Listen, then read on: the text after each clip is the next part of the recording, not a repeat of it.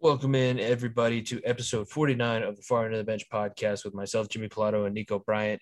And this is a very special episode because we just got back from the All-Star game at Coors Field in downtown Denver, Lodo, for those of you who live around that area. And that was an amazing time. But we also have tons of other sports to get to. We have our segments. So it's a jam-packed episode once again.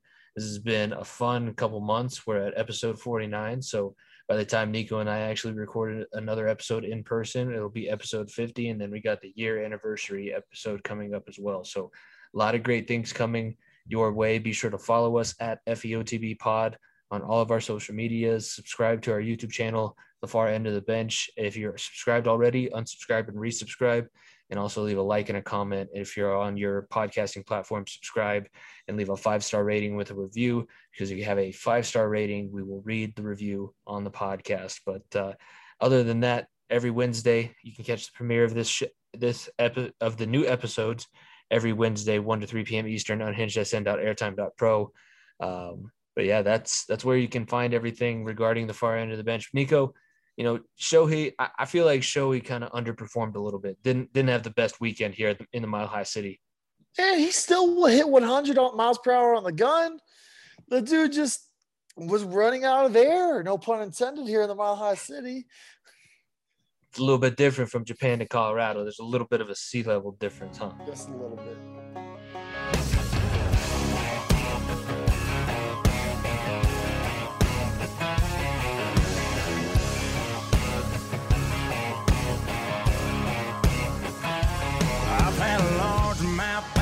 Bus smile and a couple beautiful girls tell me goodbye. Trucks break down, dogs run off, politicians lie, been fired by the boss. It takes one. Benchwarmers, welcome in to another episode of the Far End of the Bench podcast. This time for my center of attention, we're recording this right after Nico and I got back from the All-Star game out in Denver at Coors Field. Great 3-day stretch of baseball. And it was, one of those experiences that I think you can kind of look back on every now and then and go, wow, I was there when.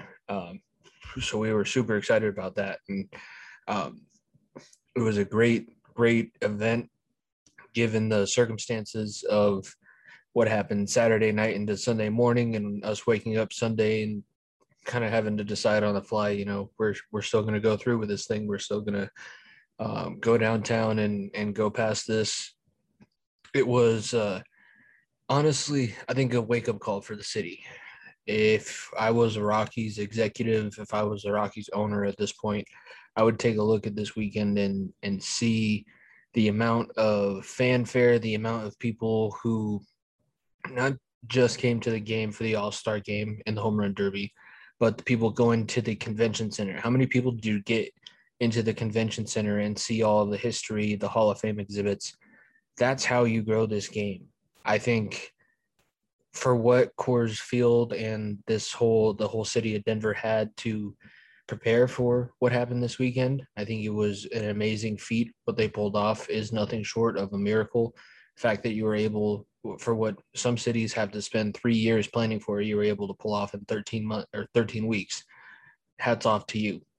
But my center of attention this week, just bringing attention to Coors Field and the people who work there, because this weekend for All-Star Weekend was a hell of a venue.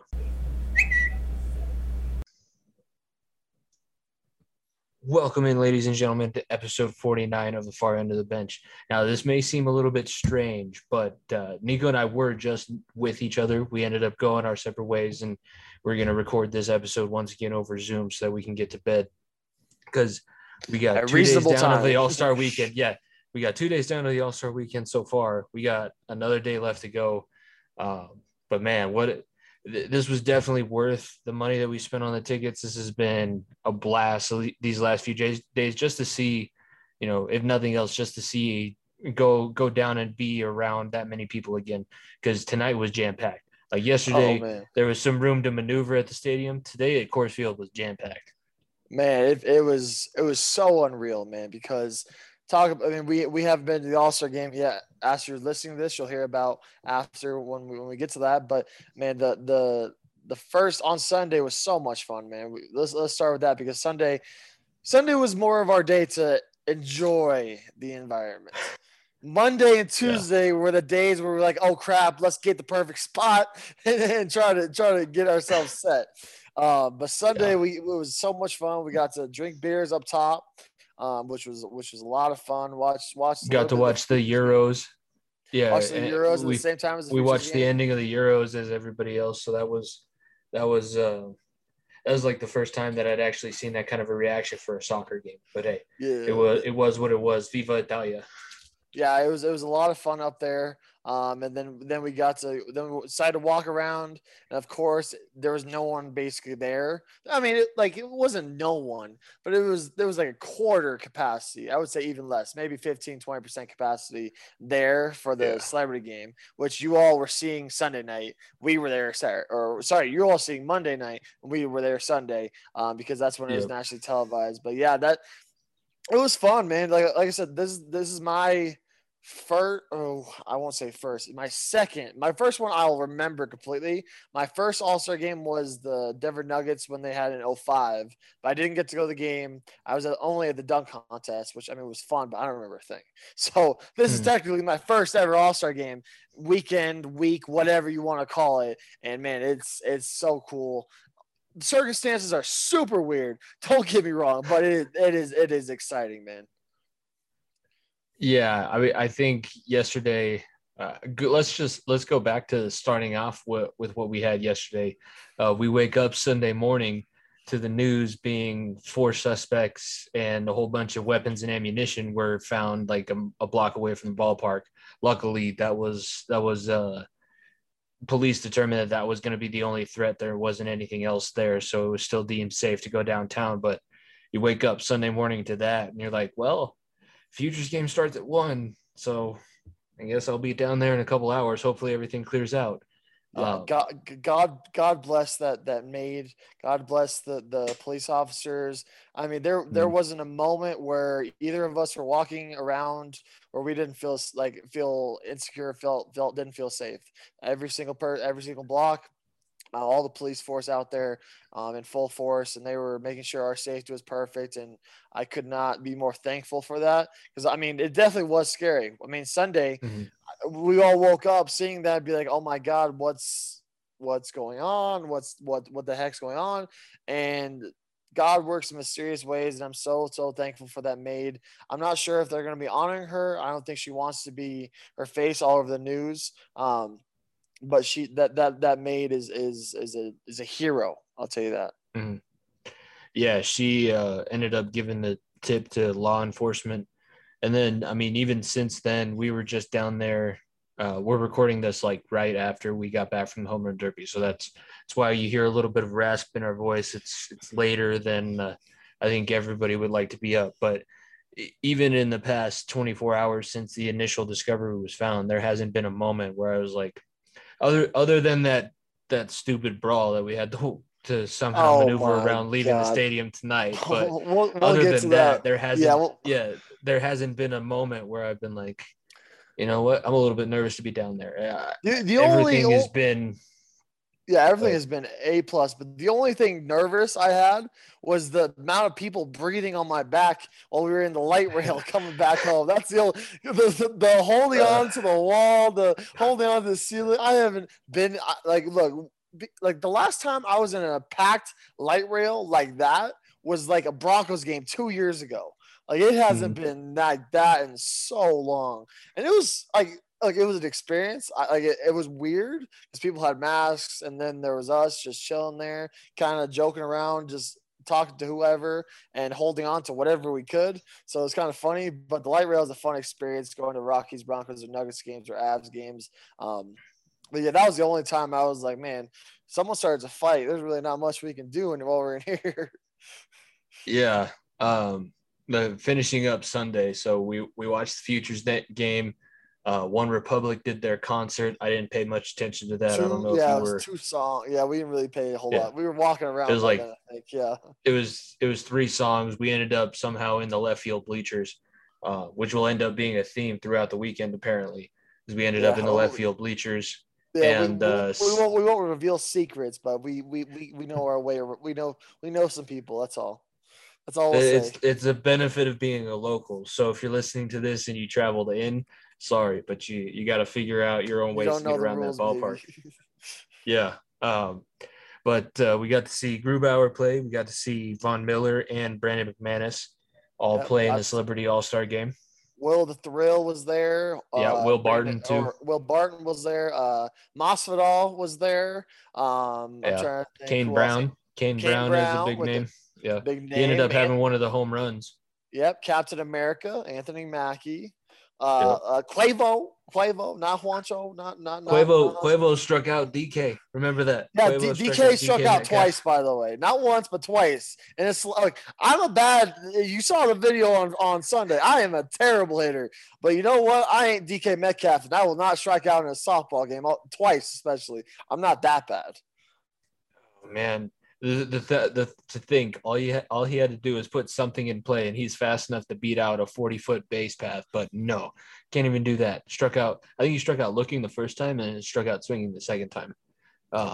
Yeah, our team, we took in Team Helton as our own because of the amount of guys that was on that team. Because of the Todd father, them. Yeah, because of the Todd father, and then all the Nugs, Avs, Broncos guys were all on that team, and they just murdered them. The other team had no chance. It was a bunch of TikTok stars on that team. We had the real athletes that were going hard and just losing their mind. It was funny. Did you see Jenny Finch ended up being on the mound in the third inning?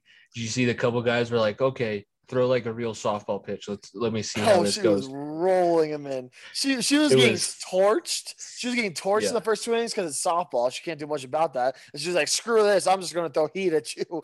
And they couldn't touch it. It was hilarious. Yeah. There was two guys. The one I remember was Kane Brown came up, and there was like a words exchange, and I'm basically going, I kind of want to see what your fastball looks like. So then Jenny Finch was like, her eyes went. About that?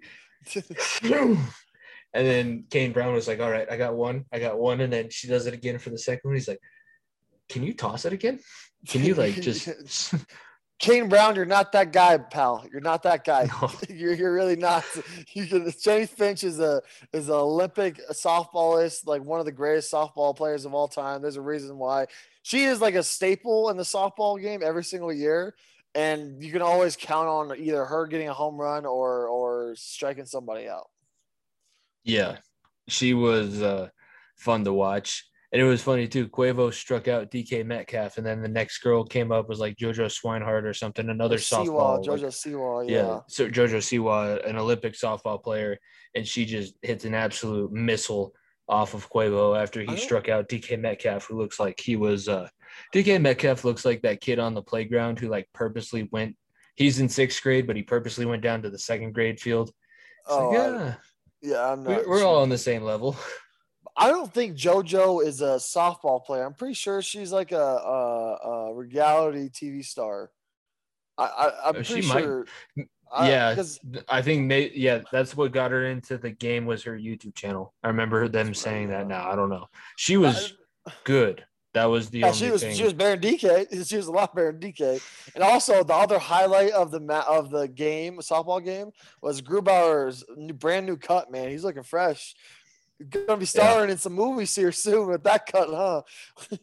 Oh man! For those who didn't see that, Grubauer joked around. They joked around with him on the big screen. Said Phil Grubauer, Colorado Avalanche goalie, and had a Will Ferrell picture next to him.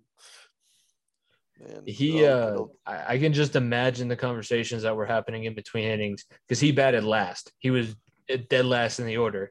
They're like, listen, we know that you don't know what you're doing. Just go out there and try and emulate what you see. Like act like it's a bouncing puck and you're chopping it down. That's all I can do. You're here to get here to get a fan reaction because everyone's going to yell "Gru" out, and then that's the most fan reaction the Celebrity All-Star Game got. Yeah, he got the biggest ovation of Sunday. It's not. Yeah. It's not fair to say for Sunday because we weren't there when Toglia hit his first home run. I'm sure that was electric because that was huge in the future game. And then the Miz, that was cool to know that the Miz was in Denver. I know that he's not as big as he used to be, but as a former WWE fan, having the Miz there was kind of cool. He's an Indians fan, so he's miserable. But it was a little cringy. I won't lie, but that's him though. That's that whole thing. Like it was like because Ryan Spilborgh's former Colorado Rocky was the PA guy for the Homer Derby on Sunday or Monday. And the Miz was the PA guy, I guess, for the celebrity game. And I was like, you're doing a little too much, pal. I get it. It's your shtick. But like, let me hear from Todd Helton. Let me hear from Vinny Castilla, the legend who hit a homer. Let me hear from Masvidal, Vaughn, whoever. Ask Vaughn about good old A-Rod, how Aaron Rodgers, how he's doing, Just throw in that question. Ask Will Barton if he's gone on riding horses with Jokic yet this summer. Like, there's more things you could have done. It was strange. That's the most celebrity all-star game that I've ever watched. I don't think I've ever stayed up past the home run derby and watched it on TV. Oh, I don't think I've ever done that either. So you're not the only one. Yeah. No, it was a fun time. And yesterday, it was cool to get back in the stadium. I would say yesterday's capacity was more like a regular Rockies game where it's not going to be packed. But there was still – that's a 2:00 Monday games crowd. Well, there's always it's not going to be what the home run derby and all-star game looks like every night, but the Rockies still sell out pretty good. We do have the best record in baseball at home. Just going to point that out. We don't talk about the road though. Yeah, I'll put the caveat there that if it was a regular Rockies Sunday afternoon game, that's probably as many people, maybe a little bit more, would have been there. So it was cool to get around. We went through the convention center. You've seen all the videos by this point. I got some quick feet. I'm not going to lie. I got some fast feet. I think I surprised Alan because honestly, I surprised myself a little bit. But yeah, no, I got the 2 feet in, 2 feet out in the Icky shuffle. And then otherwise on the agility ladder, it ain't happening. We sprinted 60-meter dash and I pulled the true lineman move. And as soon as I felt my hamstring start tightening up, I was like, yep, good. I will concede this one and meet you guys down there in the batting cages and see what happens. Yeah, I don't know why we went that way anyways, because those were the T-ball ones. The real pitching ones were over. We didn't even need to go to that area, but there we were almost pulling a hamstring. Yeah, we needed to get my big ass sweating and make sure that I was absolutely toasted by the time we were walking through the MLB auction with the $3.3 million Mickey Mantle card. And I'm like, I hope I don't sweat on the glass. I can't stop. Yeah. Oh my gosh, they brought out a limo. They brought out security for this Mickey Mantle card. I don't even remember seeing it because I'm pretty sure they have it locked away. But they had like pictures of like different cards that were similar. They didn't have the actual one out on display, which I'm pretty sure that they're giving out on Tuesday or the day before listening to this. But yeah, all the memorabilia. Look, I'm not going to sit here and tell you I'm the biggest baseball geek in the world because I'm not. I'm 100% not. But I cherish history, and there is some damn cool stuff in there. Obviously, the Rocky stuff I loved because they had Tulo's vest in there when we got to the World Series, and they had Todd. I think it was Todd Helton's jersey in there when we were in the World Series, our only World Series appearance. We don't talk about what happened, but it's there. They have Story's helmet in there. They had, I think, Roberto Larry Walker's shirt, that SpongeBob shirt. SpongeBob shirt, the legendary SpongeBob shirt. Yeah. They got a bunch of awesome stuff over there. If you're in actually, I take that back. You're listening to this Wednesday, it's gone. But whenever the All-Star game does come into town, whether it be NBA, NHL, MLB, I highly recommend going to the convention center or wherever it is that you should go to because it's just a good time. Like we expected being there for only 30 minutes, and we walked around everywhere and did a little bit of everything. Like I love trading cards. I checked out the trading card place, got a Mike Trout card, got a Pujols card, Pujols card, a Brian Hayes rookie card, I think he's pretty good on the Pirates. The Pirates suck, so it doesn't really matter. But the guy's pretty decent, I heard. So there was a lot of good stuff around there. Yeah, and we went a little bit long around, but I would say that was a good taste. Like I would still go up to Cooperstown and visit the actual MLB Hall of Fame because they just had the one booth set up in the entire convention center floor of the Hall of Fame stuff. I would love to just walk around because the Hall of Fame and the auction might have been my favorite two things. They had Hank Aaron's 714th home run ball, the one that tied Babe Ruth's record, in one of the display cases. I'm pretty sure the one that he broke the record on is up in the actual Hall of Fame in Cooperstown. So Sunday was super fun. And yeah, I didn't expect, I thought we'd be going over to the rooftop at like 12:45, like have time before the game started. But no, we were there for a while. And then Monday came along and you guys, oh my God, we figured out a way so that we were close to the action. That's how I'll put it. Yeah, instead of being 490 feet away from the plate, we were like 415. I think we were upwards of like 530 almost, because the home run balls in front of us were like 495 and the ones in the concourse to the right was like 510, I think. So we were around like 520 to 540, I think. But yeah, we got down there at 3:00. Oh my God. I'm surprised I'm not sunburnt, man. I was cooking. But yeah, we got to be at batting practice. Highlight of batting practice was the legend, the Bronco Hall of Famer Peyton Manning out there catching fly balls with Big Papi. That was pretty sweet. I mean, he's wearing a Larry Walker jersey, one or the two most recent Colorado Hall of Famers. So that was pretty dope. But yeah, Ohtani hit a ball 510 feet, and that wasn't even like the farthest hit ball on Monday. Like it was just insane. The batting practice and everything they were doing. No one was trying to hit home runs every other time, which is sweet.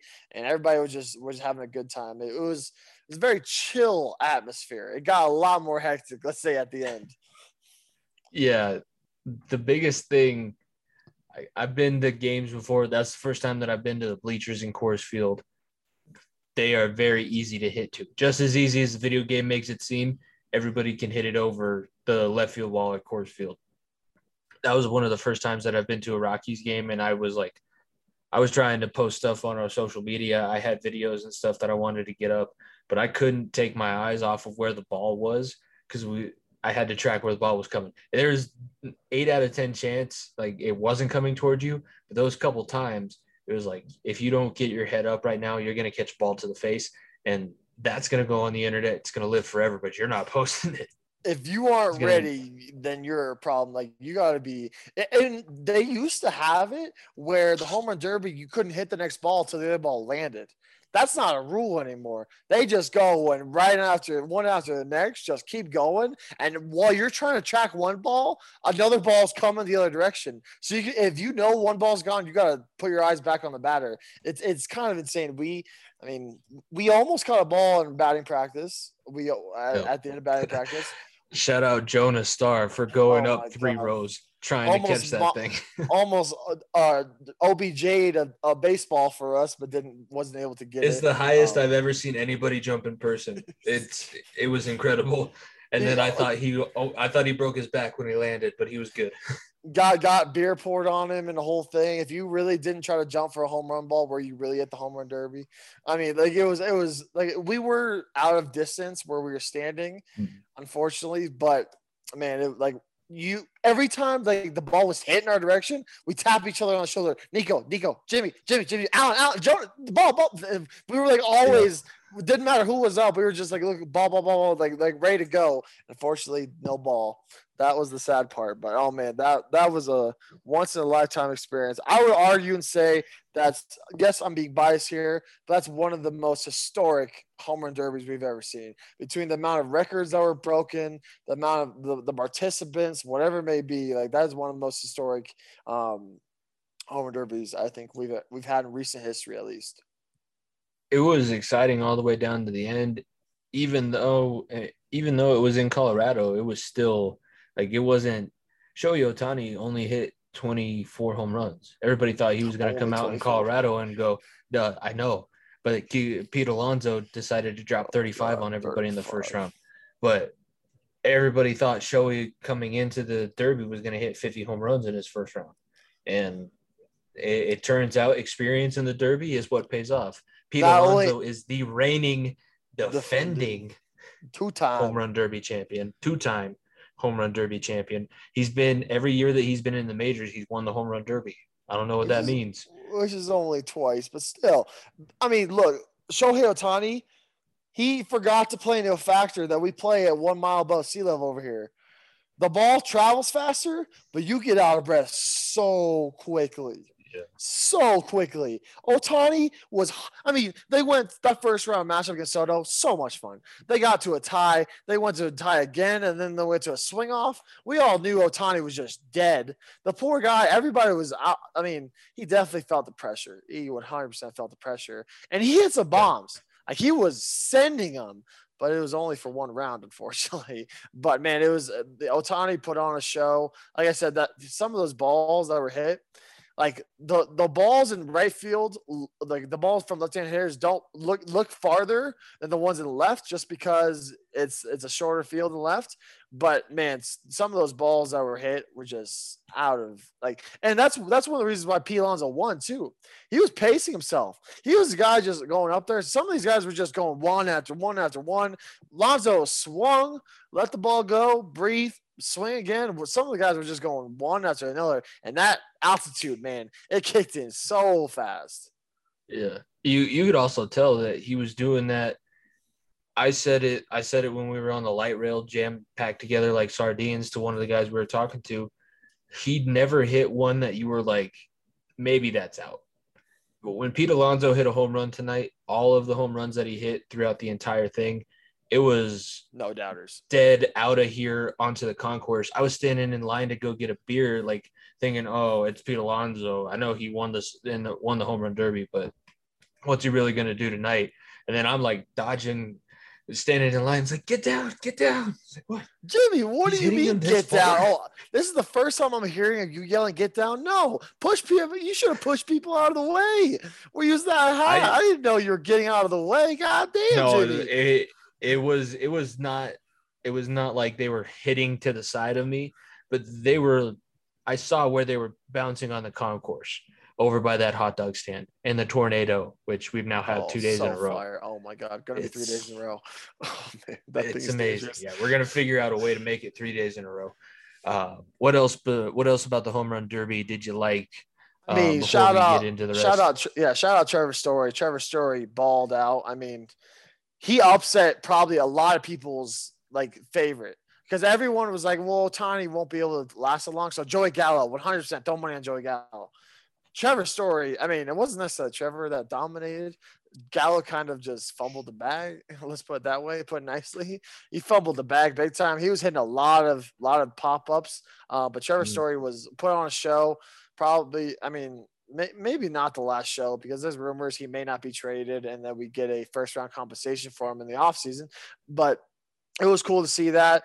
It was painful watching Nolan give him water in a Cardinals uniform, but it's like, as you'll hear about the All-Star game, and we talk about that here in a minute, Nolan is the honorary Rocky fielder. Let's put it that way.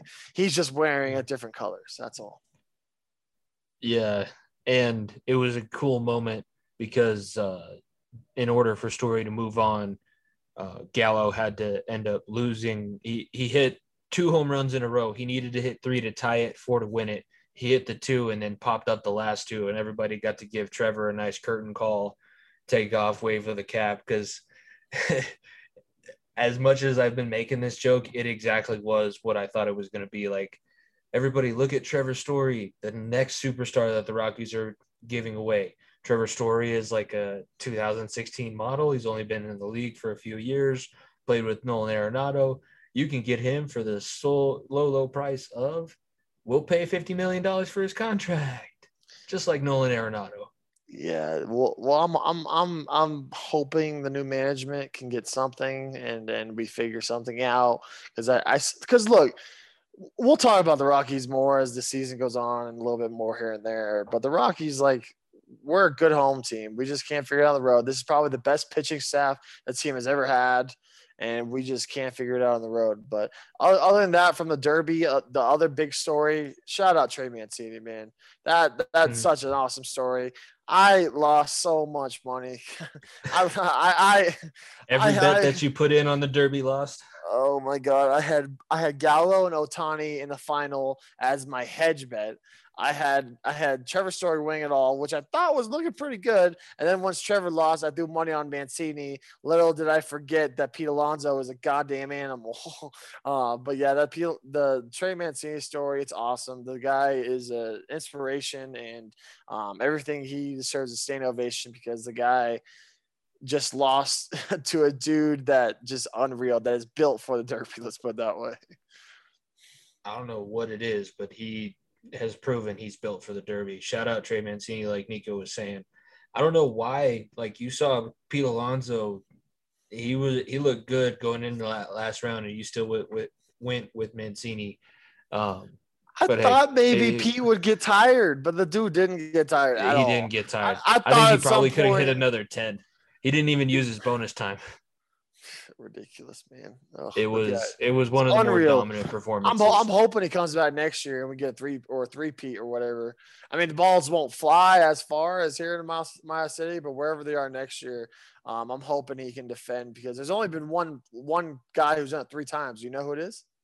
Yeah, I know who it is. I was gonna say he'd be the first person to do it 3 times since Ken Griffey, who also did it at Coors Field for his second. Yep, second. So history. Yeah. It would be repeating history. Yeah, Pete Alonso is definitely no Ken Griffey, but, I mean, he could etch his name in history, that's for sure. Ken Griffey won the home run derby contest because he got bored. That's how good Ken Griffey was. He could get bored and win these skills competitions. It was absolutely insane. I think when we go tomorrow, I think I got to cop one of those old school. I showed you those long sleeve green ones that they had for the original All-Star Game logo. I think I might have to get one of those. I saw a guy walking around with the green Vinny Castilla National League All-Star Game jersey. I need to get one of those. That's what I'm going to look out for. Or one of the Futures Games jerseys, because those Futures Games jerseys, oh my Lord. The National League ones with the purple accent, oh my Lord have mercy. They should have just worn those as the actual ones, but whatever. I've said this every single week since the jerseys were released that they're terrible, but they really are, and I'm not going to get over it because we got robbed of absolutely legendary jerseys. It was a legendary home run derby, so I get it, but now you guys are going to hear our reaction to the actual All-Star game, and then we'll get into the rest of the show. But don't go anywhere. That's coming up here on the far end of the bench. All right, you've heard our discussion about the home run derby. We recorded that last night, and now we're coming back again late Tuesday night, putting in that work, grinding, burning the midnight oil. We just got back from the All-Star game, and the American League comes away with a victory, but this was kind of the cherry on top of the whole weekend, I would say. I think this is this was the most people that we saw, and this was – it was exciting. There was a buzz about tonight a little bit more. I can't feel my legs. We've been standing for a total of 48 hours. We went, because like I said, we know how to play our stadium a little bit over here in Colorado. When you're a hometown fan, you know how to move your way around a little bit. So we were standing in left field in the All-Star game, very, very close to where we were standing for the home run derby again. And man, the home run derby was so much fun. Don't get me wrong, but the All-Star game, man, it was just it's the best. I don't know how many players. I think maybe like 40 players, best 40 players in the world, but maybe upwards of 30 players in the world, all in the same field, all in your backyard, all in the most hitter-friendly ballpark in baseball. I mean, you could not write it more better than that. And there were so many fun things about the All-Star game too that happened. I think, too, you got to see how the whole community comes around surrounding the events at Coors Field tonight and last night. So for the All-Star game and home run derby, I think a good gauge as to how many people were at Coors Field was probably around a playoff game. You said it was kind of like when you were at Coors Field for 2007 when we clinched going to the World Series. Yeah, the last time I've seen it that full – in person because I didn't go to because last time the Rockies were in the playoffs when they were because I was in Arizona during that time. I went to the Rockies playoff wild card game a few years back against the Diamondbacks. That's the last time I went to a playoff game in Colorado. Was the 2007 World Series. So I haven't seen that place packed. I've seen it packed that or close to that because of the July 4th and they always have the fireworks and like Father's Day always is packed from the very, very brink. Mother's Day also is very, very similar in that way. But man, that place was moving. It was funny. We were talking as we were entering the stadium. He was like, that hot dog stand. There's if you live in Colorado, you know the hot dog guy sells $1, $2 hot dogs, and you can bring them in the stadium. And that guy has been there for 26 years. Basically the whole time the Rockies have been in existence. And that just shows the what this town does and how much it embraces baseball in a way that the world doesn't see. And then you see Coors, it's just a hitter's friend in bar park. They don't really deserve a team because they don't cherish it and blah blah blah. I'll tell you right now, it's not on us fans because I saw so many Rockies jerseys. You want to say people coming out of town? About 80% of that stadium was filled with someone in Rockies gear. I saw jerseys all the way from Vinny Castilla to Troy Tulowitzki to Matt Holliday. I had my Matt Holliday jersey on in the home derby to DJ the Ubaldo Jimenez. Ubaldo, man. You saw every type of jersey. This city embraced this weekend, and it shows that this is a baseball town in essence. We're nowhere near that, but the city loves baseball. Yeah, all it takes, just the same way that they have the culture in St. Louis surrounding the Cardinals, it could be that same way here in Colorado with the Rockies. It would just take management putting together a team that's worth watching the entire season. I will give the Rockies credit and say when they're at home, their home series are very enticing to watch. Them on the road is another story, but we don't have to talk about that. Some notable things for the All-Star game. Shohei Ohtani becomes the first person, I believe, to compete in the home run derby, pitch and hit in the All-Star game, led off the All-Star game, and then pitch the bottom of the first inning for the American League. This dude is that good. Like he's a cultural Yes, there you go. He's a cultural phenomenon, a generational talent. Like we will probably have to wait another 15 years to see somebody close to this. Yeah, look, this kid is just unreal. Like I was listening to interviews, the pregame interviews or post the home run derby. He is in essence 100% a kid still in a candy store. He is enjoying the game. He is having fun. You could see like this whole weekend was the Shohei show. Was no pun intended. Was the Shohei show, and he like. There's a reason he got I would say the third biggest ovation outside of Herman and Nolan. But the third biggest ovation out of everyone there, maybe next to Bo Bichette, that was the next biggest. But he like everyone, he was the main attraction. It's very rare you see a player in his first, second year, whatever it may be, become the main attraction. But what this kid is able to, I'm talking to him as a kid, and he's 27 years old. But still, what he's able to do is just unreal. And he is going to be a mainstay in the All-Star game. And hopefully the Angels, that's another organization that needs to figure out. They have two generational talents, and they haven't done anything with either of them. So hopefully they're able to figure it out. But Ohtani is that guy. He is unbelievable, man. He's worth the hype for sure. It's incredible.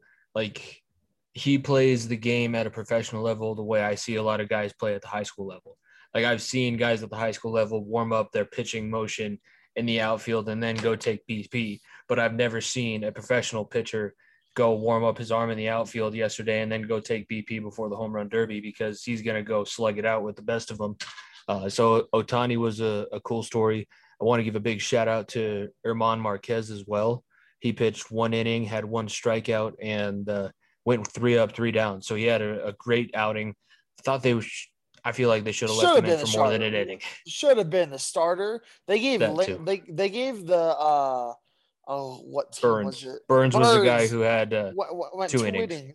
I didn't understand that, but whatever. I don't care. I don't Hey, know. he got credited with the loss, so maybe it was a blessing in disguise. Yeah, that's true. Because I mean, maybe they didn't want Marquez to face Otani and have Otani send him deep.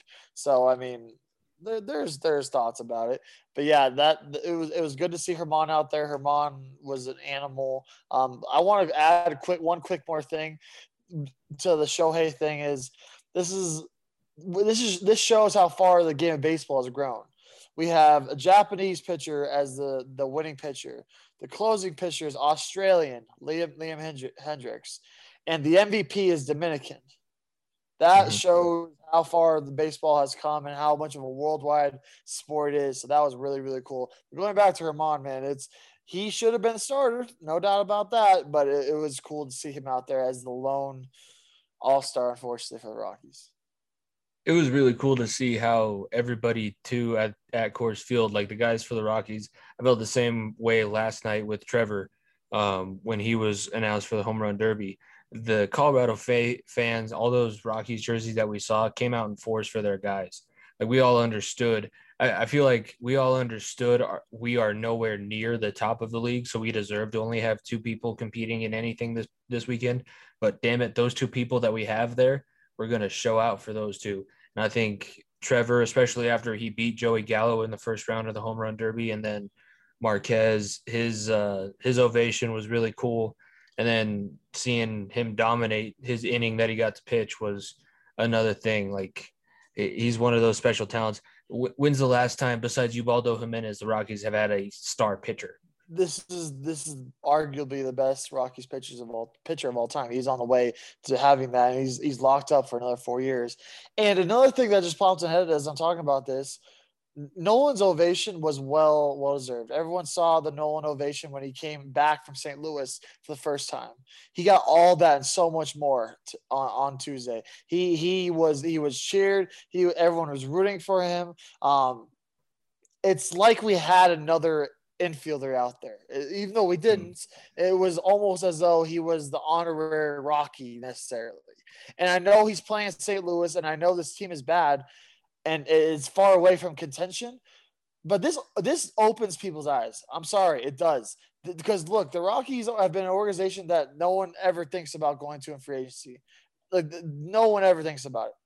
Now people see how we treated Nolan, even though he's gone. People see how we treated German Marquez. People see Peyton Manning throwing the first pitch out in the All-Star game for a team he wasn't even drafted to in a city that brought him in. Colorado is a place that people want to be here. And hopefully eventually this not even only ties the Rockies, but Nuggets, Avalanche, and Broncos. Broncos already have that shtick behind it. But I'll talk about Nuggets and Avalanche as well.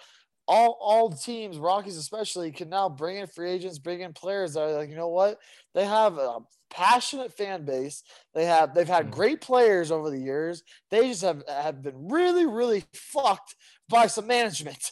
That is the best way you can put it. Because this team was a playoff team not even a year and a half ago, 2 years ago. And we were talking about, oh man, Nolan is one of the best third basemen of all time. This could be one of the best infields of all time, and blah blah blah. And here we are now with only one All-Star and bottom half of the league. And what this is showing, yes, I'm being 100% biased here because I live in Colorado, but as a guy who doesn't root for the Rockies a lot, yes, I'm one of those guys. The Rockies are my fourth favorite Colorado team. I'm just gonna say it, but I've enjoyed baseball much more now because of being at this event and seeing the way Nolan was treated, seeing the way Herman was treated, and guys like Bo Bichette too, whose dad played for the Rockies. I mean, it's the city wants it. The city wants it. You have one of the most beautiful, I'd arguably say the most beautiful stadium in baseball with the mountain backdrop and behind you the city backdrop. It's one to behold, and man, oh man, it was a lot of fun. The All-Star game was so much fun. That was one of the main things we got told on those posts that we had, the stuff that we put on our social media at FEOTB Pod. The first thing people would talk about is like that sunset is just incredible behind the scoreboard and getting back into the field of play. So it was a great showing for Coors Field. The ovations for Bichette Arenado, Herman Marquez, Trevor Story. Like, we understand it. Like, Colorado is not a fan base that doesn't understand baseball and doesn't understand the great players of baseball. And I think that's what was really exemplified this weekend with everything that was done, including, the McGregor Square stuff with the MLB draft. I feel like Colorado's not necessarily seen as like a New York and LA where you'd go to have a major sporting event, but I can't think of one bad thing that happened this weekend downtown. Like, draft went off without a hitch. Convention center was great. All the different sporting events were great. Like, all in all, this was a win for the MLB. Oh, 100%. And the circumstance that happened with it was very weird. The jerseys, I was saying it during the warm-ups. I was like, damn, those jerseys do look good. Because they grew on me. They did. Yeah. I've been shitting on them for 3 weeks now. And I was like, damn, man, those look good. I mean, I am the biggest stickler for getting shit wherever you go to a sporting event. Whenever I'm at a sporting event, wherever it may be, I try to get something, whether it be a hat, a shirt. I got shit talks because I wore a Rangers shirt on Sunday, but that's when I got it when I went to the Rangers game. Like, I just get stuff because it's cool. It's sports. It's part of the atmosphere, and you want to be a part of it. And I got so much crap and so many things from the All-Star weekend that, I mean, look, the game was unreal. I mean, let's talk about this home run ball that we were 5 feet away from. Oh my word! Where we're standing, back left field. We stood all the All-Star game, all the home run derby. So yes, my legs are shot. Just a heads up. But this home run ball, we can't necessarily see Vladdy. We can kind of see them, but it's like an ant in our rear view of the batter and the outfield. And we watched the replay. Vladdy knew that shit was gone.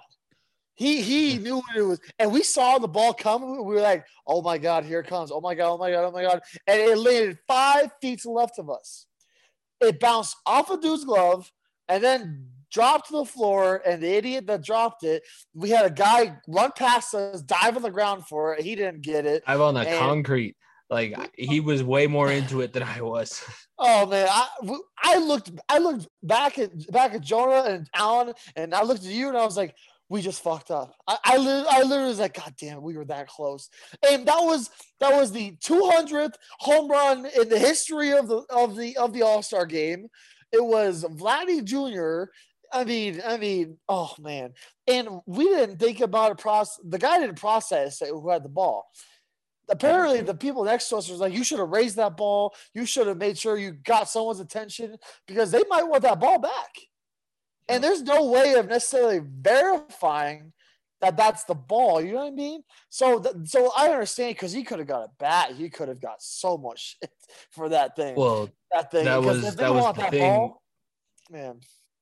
I was going to say he's now one of 3 families to have 2 people in their family home run in the All-Star game, joining the Bonds, the Griffeys, and now the Guerreros, Vlad Sr. and Vlad Jr. So that ball has a ton of historical significance for the MLB.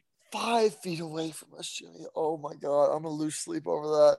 We should have pushed people. We should have fucking. Oh my God. I'm okay with it because I bought the dude who ended up fighting for it a beer, and I ended up getting a picture holding the ball. So, man, I'm okay with that. That experience was so much fun. Like I said, Vladdy Jr. Because I was having this conversation because once I saw the jerseys, I was like, I got to get one now. I'm going to use the Fanatics link, which you should use in our link tree, small plug, but you should use it.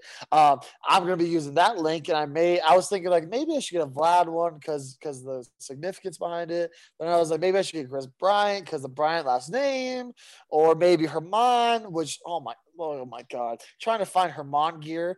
They should have stacked it so high with Herman stuff because I looked, we were like, God damn, I'm not paying for a $200 jersey in person. I'm sorry, it's not happening, and I couldn't find a Herman shirt anywhere. That was the lone All-Star we had. God damn, give me something. I'm letting you take my money. Just give me what I want. And they weren't doing it. But man, yeah, Vladdy and between Vladdy, Shohei, and man, you can go down a list of guys. Baseball is in good hands. The All-Star game was so much fun. What Vladdy is doing, I remember watching his dad in the home run derby, and I believe it was San Francisco. I think it was back in like 09 or something around that time. I remember watching it. That was probably one of the first home run derbies I watched. And now I just saw his kid hit a ball 5 feet to the left of me. So it was cool to see. Vladdy, he's a special player. He's a special player. For sure. That's going to wrap up our All-Star game talk. It's going to be something that I'm going to remember for a long time. That was one of the cooler experiences that I've had live. So hopefully you guys enjoyed all the different stuff that we put out. And go back and check out at FEOTB Pod. You can see some of the videos that we took from the home run derby and then the All-Star game as well up on our social medias. But now let's get into the break. And when we come back, we'll finish up with some of our segments here and wrap up episode 49 of the Far End of the Bench on the Unhinged Sports Network. Bench warmers of the Unhinged Sports Network, we have business to tend to. We are still partnered with Fanatics, the home for any kind of sports merchandise that you can think of. And Nico, tell the people what they can find if they go to the Fanatics app in our bio at FEOTB Pod. We got so much stuff you can get off Fanatics right now. NBA playoffs are about to start. NHL playoffs are starting as well. Both teams, you get any of your gear from Fanatics. Go get your jersey of your favorite team. If your team wins the cup, go get your Fanatics gear. Go get the championship gear on Fanatics. Excuse me. We have baseball starting up as well. Our Rockies aren't the best, but you know what? There's All-Star game gear on Fanatics. So if you're in the Colorado area, you want to go get some All-Star game gear, go to the Fanatics, our Fanatics shop. And as well, man, the NFL draft just started. I know Jimmy's got his Joe Burrow jersey. Why don't you go get a Jamar Chase one now? Those icy whites, or go get yourself a Trevor Lawrence jersey, Justin Fields, or even if you're a Bronco fan, get you a Patrick Surtain number 2. Yeah, there's a lot of great stuff. If you're a sports fan and you're not getting merchandise from Fanatics, I don't know what you're waiting for at this point. It's the best place to get all geared up, anything that you could want, any sport, any team, and it helps out the Unhinged Sports Network as well.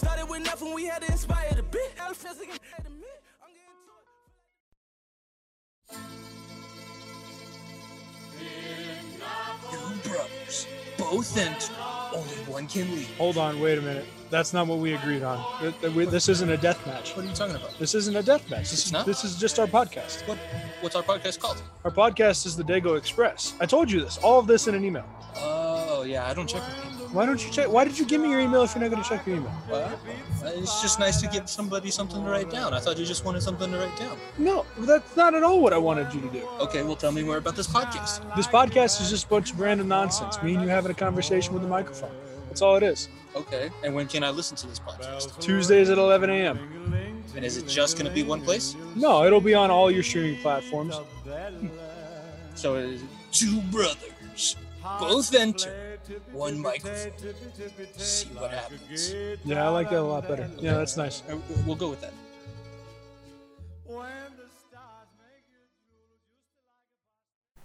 Nico, the best part about 2021 and things starting to open back up again has to be...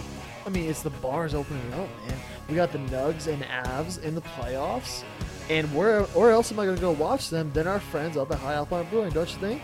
I mean, it's a lot better than the alternative that we had to do last year, sitting at home watching by yourself and drinking beer. Now you can go out to one of the best, youngest breweries on the western slope of Colorado, out there in Gunnison, the High Alpine Brewing Company, and you can enjoy a great handcrafted beer brewed in the back of the brewery. Actually, they hand brew all of their different recipes that are on the menu, get a nice pizza, sit down and watch some playoff basketball or playoff hockey with, I think, one of the coolest communities in the state of Colorado. They also just opened up their patio seating, so be sure to go check out Scott and the High Alpine Brewing Company. You can check them out on social media at High Alpine Brew, and if you're ever in that area, it'd be worth the drive to go take a little bit of a scenic route to Gunnison and enjoy a nice cold beer and some playoff sports with High Alpine Brewing Company.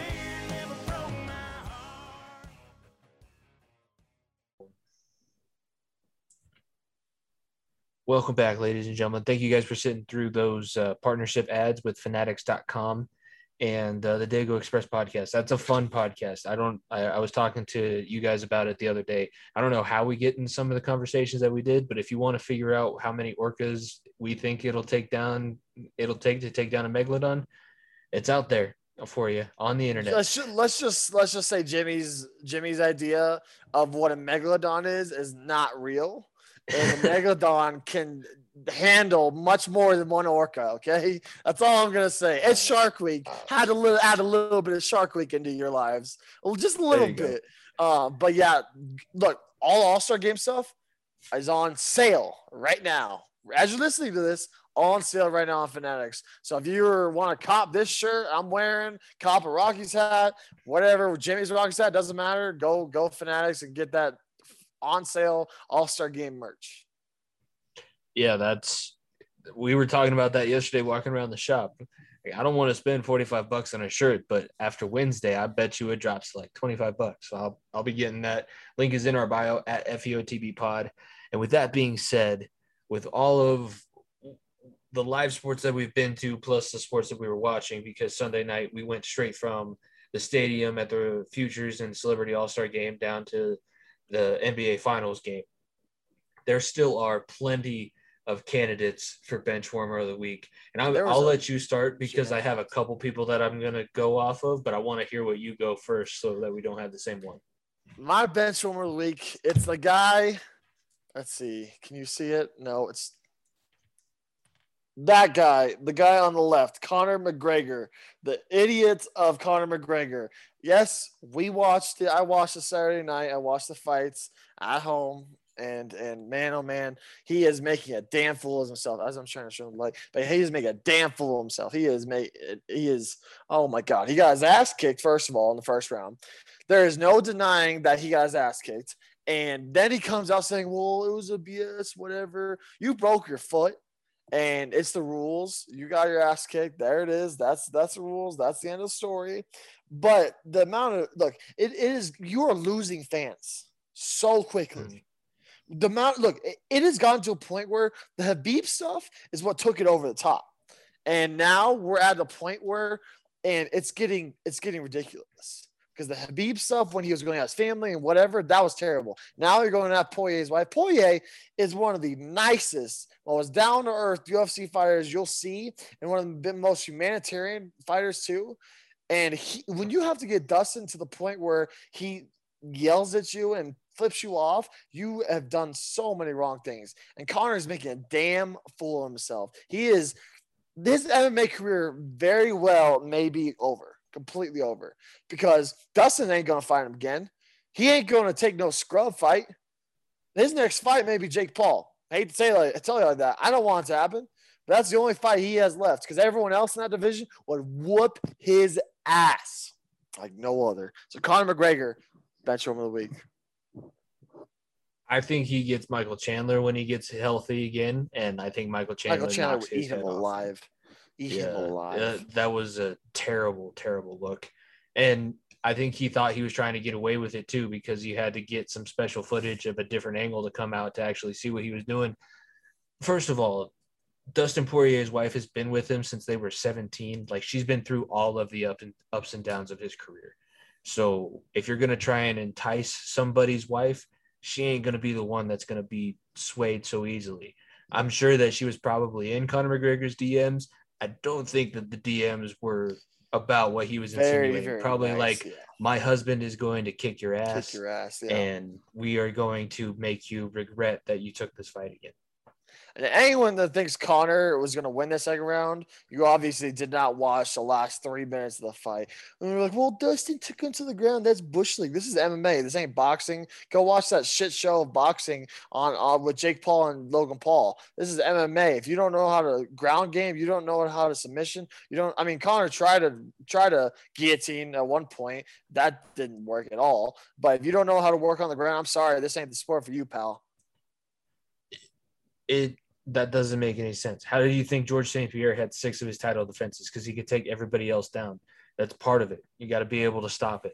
Dustin Poirier, and by the way, McGregor broke his leg on Poirier's elbow throwing a kick. Mm-hmm. Yep, I saw that video. That's what caused the initial weakened integrity when McGregor's leg actually snapped. So either way you want to look at it, the fact that there's already the precedent set that the guy who breaks his leg automatically gives up the TKO loss, because Anderson Silva, Chris Weidman have both given up those 2 things to TKO loss. and the fact that he broke it trying to attack Dustin Poirier. Poirier was going to win that fight no matter what. It goes 5 rounds, it goes 3 rounds, it goes the extra round 30 and a more half that it would have seconds, taken. yeah. Poirier is going to knock McGregor out or submit him.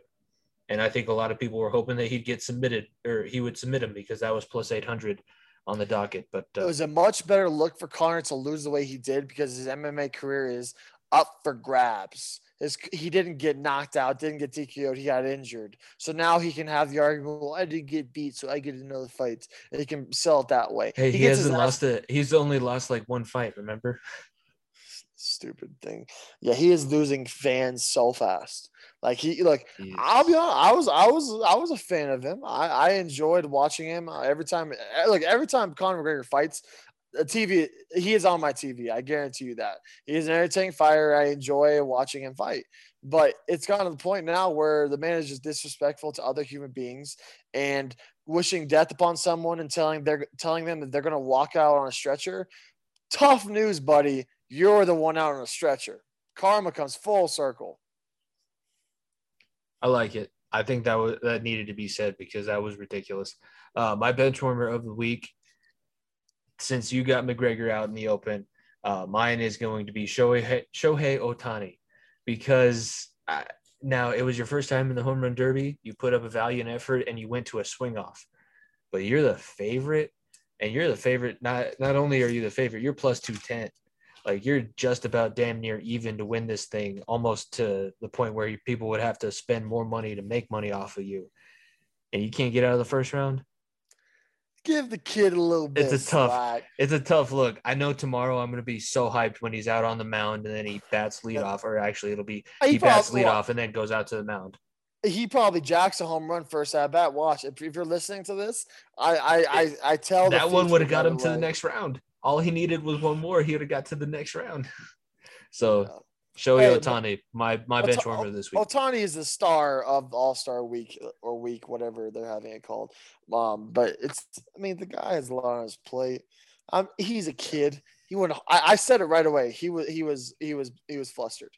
He had all this pressure.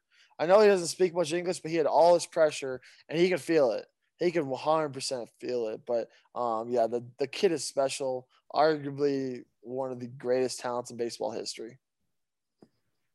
Yeah, he'll come up again later on in these same segments, because he made the news inadvertently as well.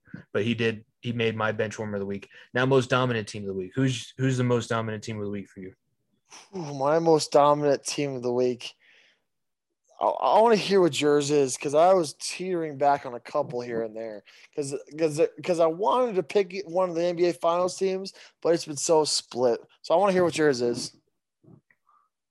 Honestly, I'm probably, funny enough, I think I'm going to go with Italy. Okay, I like that. They gave up the goal 2 minutes in, but for the rest of that time, when we were standing there at the rooftop and they were showing some of the stats, Italy was on the attack after that first goal for 67 straight minutes. It went to PKs. They won it in PKs. Tony Soprano paid off the ref, maybe paid the English goalie to take a dive. Either way, the Euro came back to Rome, where it belongs. It's coming Team to Italy, Rome. It's coming Rome, baby. Team Italy is my most dominant team of the week. Yeah, it was incredible. England was the heavy favorite. That's the only money I won all weekend. Unfortunately, I won all my money on Italy and then lost it all at the home run derby. But yeah, that's an easy one. For my team of the week, I'm gonna go the Milwaukee Bucks. I know this is a little bit surprising because they're down 2-1 as you're listening to this, but the Bucks are playing out of their mind. Game 3 was unreal, and it's not even necessarily the Bucks. It's number 34. Giannis is just he is the Greek freak for a reason. I think this series goes 7 because Milwaukee has figured it out how to beat Phoenix now. And Budenholzer, people want to joke on Budenholzer that he's not a good coach, but this series is going to be a very, very long one. Rest in peace, the Suns at 4 guy. Thank God I don't have to hear that bullshit anymore. I'm so happy about that. Now it's Bucks and 7. That's all I'm hoping for. That guy's finally got to come back here to Colorado and go back to his job, his day job. we think that we wanted him out and the Suns to lose a game more than anybody. I'm sure his employer was like, dude, I get that you're making money. You're selling pictures of yourself for whatever reason. People are buying them. We got to get you back into work, though. We got to come back here. Yeah, they were Giannis.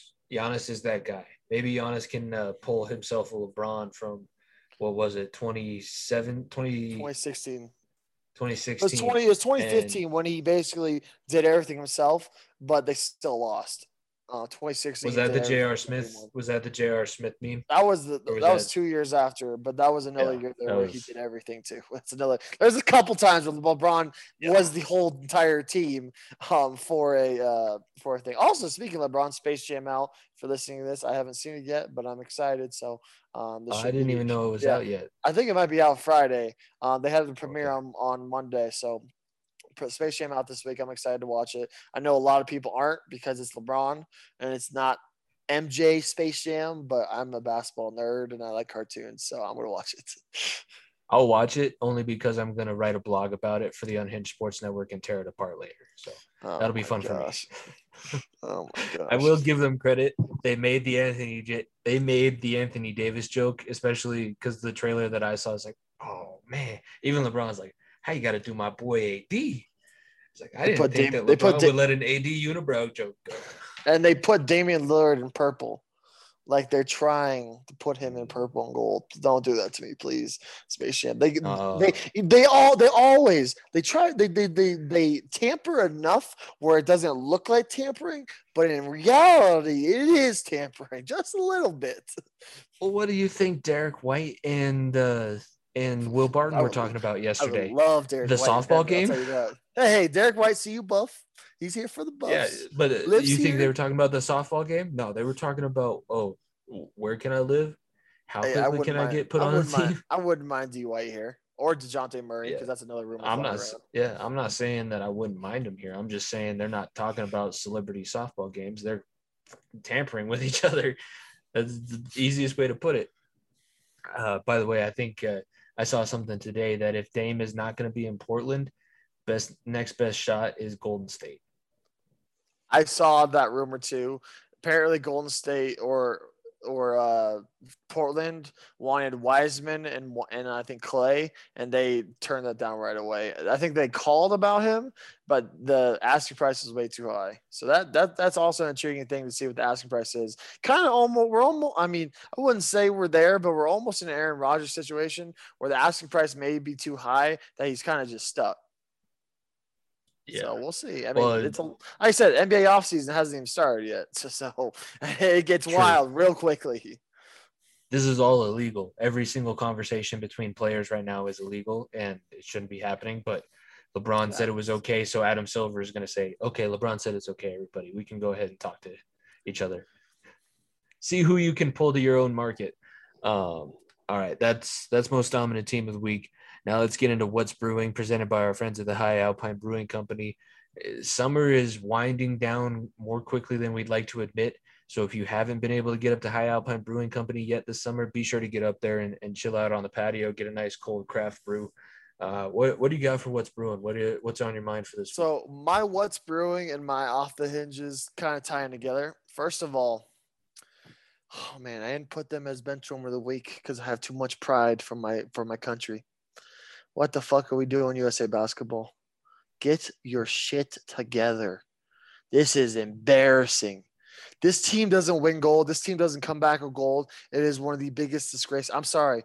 I know I'm probably the one that shouldn't be saying this, but Team USA is the Team USA. You don't lose to it's Canada and fucking hockey. It's basketball for us. You don't lose to the Americans when we play basketball. We whooped your ass for 48 minutes, and you feel every single inch of it. Pause on that. I haven't said that in minutes. So pause on that. You feel every inch of this United States basketball team, and they lose to look. Shout out Nigeria and Australia. Shout out to Patty Mills in Australia. Shout out to Precious Achua, Joshua Kogi in Nigeria. Both two teams that have come a long way. But there is no team on this earth that right now outside of the Bucks and maybe the Suns that around the world that plays on the national level that should touch what this American team is. You have Kevin Durant, Damian Lillard. That alone should be everyone in the world. Alone, be everyone in the world. You added in Bradley Beal. You added in Bam Adebayo, Jason Tatum, who is the next rising star. I'm sorry, this ain't an all-star game anymore, brothers. This is the real deal. This is do or die for your country, putting on for your country. This ain't no more everybody get their touches. Some point, y'all gonna have to realize Kevin Durant needs to be dropping 40 and same with Dame. Everybody better step the hell out of the way because I am not watching the Olympics and having my Team USA basketball win anything but gold. Because anything but that is a disappointment. And if you think I'm wrong, I'm telling you right now, that's a fact. If this team loses one game at all, it is a surprise they've lost back-to-back. It is the first time since the NBA joined the Olympics, 1992, that the U.S. has lost back-to-back games in general. Lost back-to-back games, whether it be exhibitions or regular matches. And it's a wake-up call, I hope. I hope it's a wake-up call. I trust Popovich. Because Popovich arguably is my number one coach of all time, right out there with Phil Jackson. But man, it's a gut check time because this ain't the NBA anymore. This is a different type of game, and you need to figure out. People need an ego check because this ain't no equal play time. This is putting on for your country and winning ball games and putting that gold medal around your neck. There should never be a complacency to winning gold medals, no matter like Dame and Kevin Durant have won it before, but there shouldn't be any kind of, I don't need another one. There should be, you told me the other day, they held the record they hold the record for biggest margin of victory against Nigeria. 81 points 9 years ago. Yeah. And here we are losing by 3.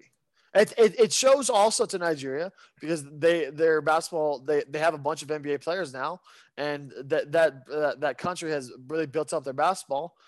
But we're Team USA. This is a gold standard, no pun intended.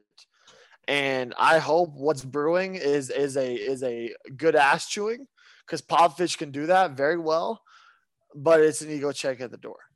And if you're going to tell me, look, Chris Middleton, Drew Holiday, and Devin Booker are missing from this team because obviously they're playing in the finals. But if you're telling me that's what's going to make the difference, then you got more things coming because there's some things they need to figure out. Yeah, that's for sure. My What's Brewing, presented by the High Alpine Brewing Company this week. It is surrounding the All-Star game and kind of what we were talking about with Trevor Story. So the initial feeling, I think we were both pretty much on the same page, especially before the season started, that Trevor Story was at some point of the season probably going to get traded more than likely, especially he wasn't going to be in a Rockies uniform past this season. For all of that talk and for the fact that it might still be a possibility, I mainly wanted to take my What's Brewing and just point out to the fact that this guy, if he doesn't end up in a Colorado jersey anymore, it's not going to be by his own doing. He has done everything that he can for the Colorado baseball scene. It hasn't been that long. They said it in the Hall of Fame shrine that they had to Colorado yesterday. Less than 3 decades that the Colorado Rockies have existed. But I would be hard-pressed to say that Trevor Story hasn't been at least in the top 15 of the players in the franchise, especially positional player-wise.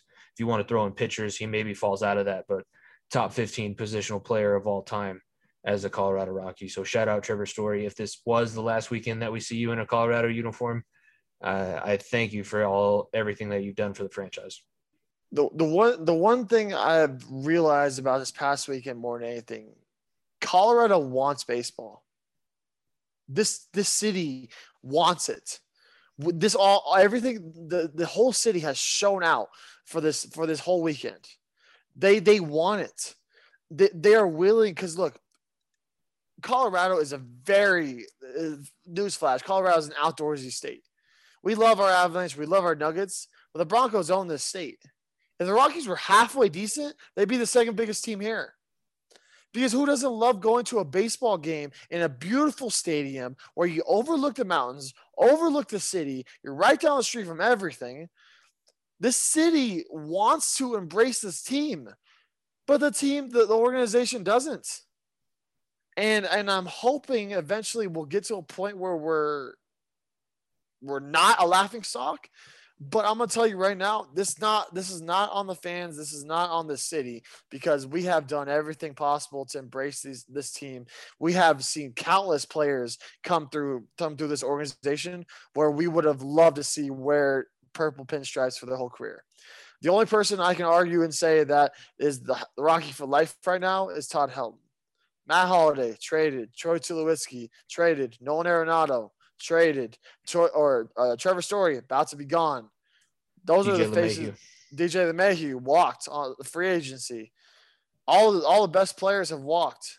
There is very, very few guys that you can say right now about the Rockies. Maybe you can throw Vinny Castilla as the only other Rocky for life in that conversation. But Larry Walker played in different uniforms too. This team doesn't have people to latch onto outside of Todd Helton, and the city wants to embrace it, but the organization has just not given it back. It's strange because we talked to today, the hot dog stand that Alan and I stopped before we got into the stadium today has been on 19th and Wine Coop for 27 years, or at least some semblance of that same corner. Once they started building McGregor Square, he said he lost his original spot. So he's been in the 19th and Wine Coop for 7 years. He's had a hot dog stand for 27 years. That is as long as the franchise has been here. Every single season that the Colorado Rockies have played baseball, they've had that hot dog stand. Like there is some heavy roots that the Colorado Rockies have laid down that they just aren't taking advantage of right now. I totally agree with, they would be the second biggest team if they had any kind of product on the field worthy of going and seeing. Because look, if you are trying to go on a date, if you're trying to enjoy a Monday night, Friday night, Saturday night, you just look up baseball tickets, and that's the cheapest thing you could do and have fun, because you can drink a beer, you can have a hot dog, you can enjoy a baseball game, or you can just hang out with friends. It doesn't matter. You're an outside atmosphere. Nuggets and Avalanche games, as much as I love them with all my passion. I love going to those games so much, but it's not the same feeling because you are encapsulated into an arena. You are in the game. Rockies games are baseball games and football games are an experience. It's more than just a product on the field or on the diamond. And the Rockies just have not done anything with that. I'm hoping the new general manager, whoever it is, I'm hoping it's an outside hire, can get to that point, but we'll see. All right, let's move on here to Off the Hinges, presented by the Unhinged Sports Network. Follow them at Network Unhinged. My Off the Hinges, it's Stephen A. Smith, and instead of him talking about hockey or basketball this week, he got himself into a good amount of trouble. And as we're recording this portion of the episode, I haven't been able to see how he defended himself, but they were discussing today on First Take, him and Max Kellerman, as to whether or not Shohei Ohtani could be the face of baseball. And Stephen A. Smith's argument was no, because how can you be the face of baseball when you don't even speak English and you live in America? Stupid on a few accounts. First off, half of the league is not American and speak more than just English. So who gives a fuck if you speak English or not? Second, I believe that if you're truly transcendent, if you're the face of a sport, whatever you do on the field transcends. When Shohei Ohtani throws a 103-mile-an-hour fastball and then goes and hits a 417-foot home run, that transcends language. I don't care that I can't go up and have a conversation with him. That dude is the face of baseball. Third, if you're Stephen A. Smith and you want to stand up for all of these different social justice type campaigns, you can't be making some dumbass statement like this. It's not directly derogatory towards that group, but basically saying that the only way that you'll acknowledge somebody of Asian descent as to whether or not they'll speak your language when playing the game that you created is ridiculous. You don't stand up for any kind of equality when you do something like that. It was asinine. I hope that he apologizes tomorrow. He needs to apologize because everything that community, the Asian American Pacific Islanders community that they've gone through so far this year, Basically, he just spat in the face of everything that they tried to move forward. That was a dumbass comment by Stephen A. Smith, and I guess I'm interested to see how he's going to respond himself. Yeah, I'm gonna double off of that for my off the hinges as well. I'm gonna relate this back to something I want to say 3, 4, maybe 5 years ago. Similar, very, very similar take, but in a different context. When Giannis was first becoming the Greek freak, one of the things that people said of why he's not going to be a superstar was because of his last name. Because you couldn't pronounce it, it didn't fit on a jersey, and that's going after his heritage, going after his family, and going after all the people with that last name. And it went under the rug. I remember that to this day because people were like, Giannis can never be a superstar because they don't know his last name. It's too hard to spell. It's too hard to this, too hard to that. It's the same thing. Giannis is arguably the best player in the world right now. And Shohei right now is the most exciting baseball player in the world. I would argue and say the most exciting athlete in the world right now. It was almost funny because walking around the Home Run Derby and All-Star game and the Futures game and the Convention Center and all that, I saw so many Ohtani jerseys, so many, and it's the how do I say this? It's the I know this is weird comparing this because it's very similar in a way, but it's the Yao Ming effect almost too. The Yao Ming Hakeem Olajuwon effect. Yao Ming, whenever he went to China, whenever he played basketball, number 11 Yao Ming jerseys were sold everywhere because everyone, this massive figure, bigger than life player that just loved the game, was excellent at what he does. Ohtani is very, very similar in that way. He is a larger than life. He is a damn good player, and I don't give a damn. I thought it was hilarious that his interpreter was the catcher. I thought that was funny because he was like, what did he leaned over to the catcher and was like, wait, what did they say on the announcer? It's like, can I go? Like it was funny because he's enjoying it. He's having fun, and baseball is dying. I'm telling you right now, it's dying. And this kid is bringing it to life. He is. People are tuning in to Tuesday night baseball or Monday night baseball, whatever they have on ESPN, because Ohtani's on the screen. I'm serious. Look, Mike Trout, generational talent, arguably the best player of our age. Shohei Ohtani is more must-watch TV than Mike Trout. He is. He just is. And you have a chance to build upon that, and you just tear people down, and I don't understand that. Going off of that, we got to start respecting these other teams also that play USA in basketball. I know I piggybacked off that. Stephen A. Smith was another candidate of this. The USA sucked. Don't get me wrong. But can we talk about the greatness of what Nigeria has done since getting their asses beat by 81 points? That team had no right being on the same floor as Team USA not that long ago. And here they are putting their pride on, and no one wants to talk about it. I know Team USA. I'm full aboard Team USA. I'm all the way, and I root for no one else other than the red, white, and blue.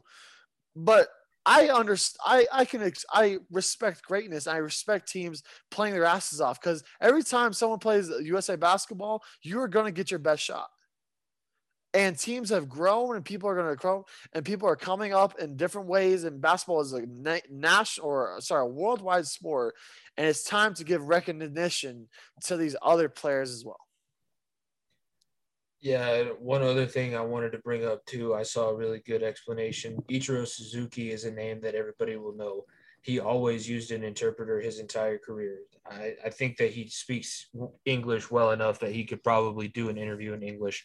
But his reasoning as to why he always used an interpreter, it was a respect to his own culture and the fact that he never forgot he came from Japan, which is why Shohei Ohtani is probably always going to use an interpreter because it's that same respect.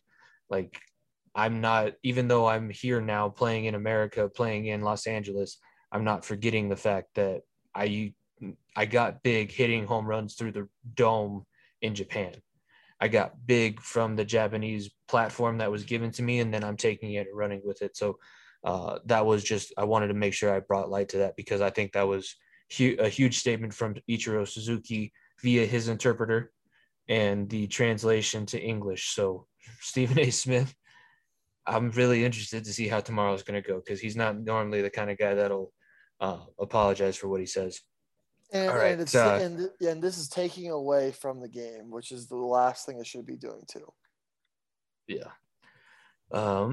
So you want to get into Factor Cap because We got another one. So we got a baseball one. We're coming out with new ones every week, and since I'm keeping with the baseball theme, I thought this was really intriguing because Jimmy and I at the Futures game, we saw an Astros guy sitting next to a Pete Rose jersey. So it caught my mind. Well, maybe there's some Pete Rose scandals out there. Well, two most hated guys at the All-Star game, by the way. no kidding. Pretty funny. They're sitting next to each other, but the name popped in my head. Well, Pete Rose has a pretty big conspiracy too. People think about. So the commissioner that originally suspended Pete Rose for life. The conspiracy is that there was an agreement that Pete Rose was going to get reinstated. Interesting. But what happened was, let me pull it up. Pete Rose didn't fight the banishment from baseball because he had an agreement that he would be reinstated eventually. And one of the biggest as I'm pulling it up, it's such an interesting one because of Pete Rose and the betting world we live in. Betting is such a big part of sports right now. So the reasoning behind it is Bart Giamatti was the commissioner who suspended Pete Rose for life. And apparently 8 days before the hearing for Pete Rose to get reinstated again, that commissioner passed away. Interesting. So after the new commissioner came in, that they said they just let it go. And now Pete Rose is in a situation where he's banned for life. This is an interesting one because, look, like I said, the sports betting world is taking off, and you can bet on your phone, you can bet on arenas. Their sports teams are getting sponsored by betting apps. It doesn't matter. College athletes get sponsored by betting apps. Kind of funny. Like it has gone so far. But betting on your own sports, obviously, Pete Rose is still banned for life. I would argue and say that there's a good chance he may get reinstated at one point, because the guy should be a Hall of Famer because of everything he did. Even though he did something really, really bad, he should be a Hall of Famer. But I am going to go with fact on this one.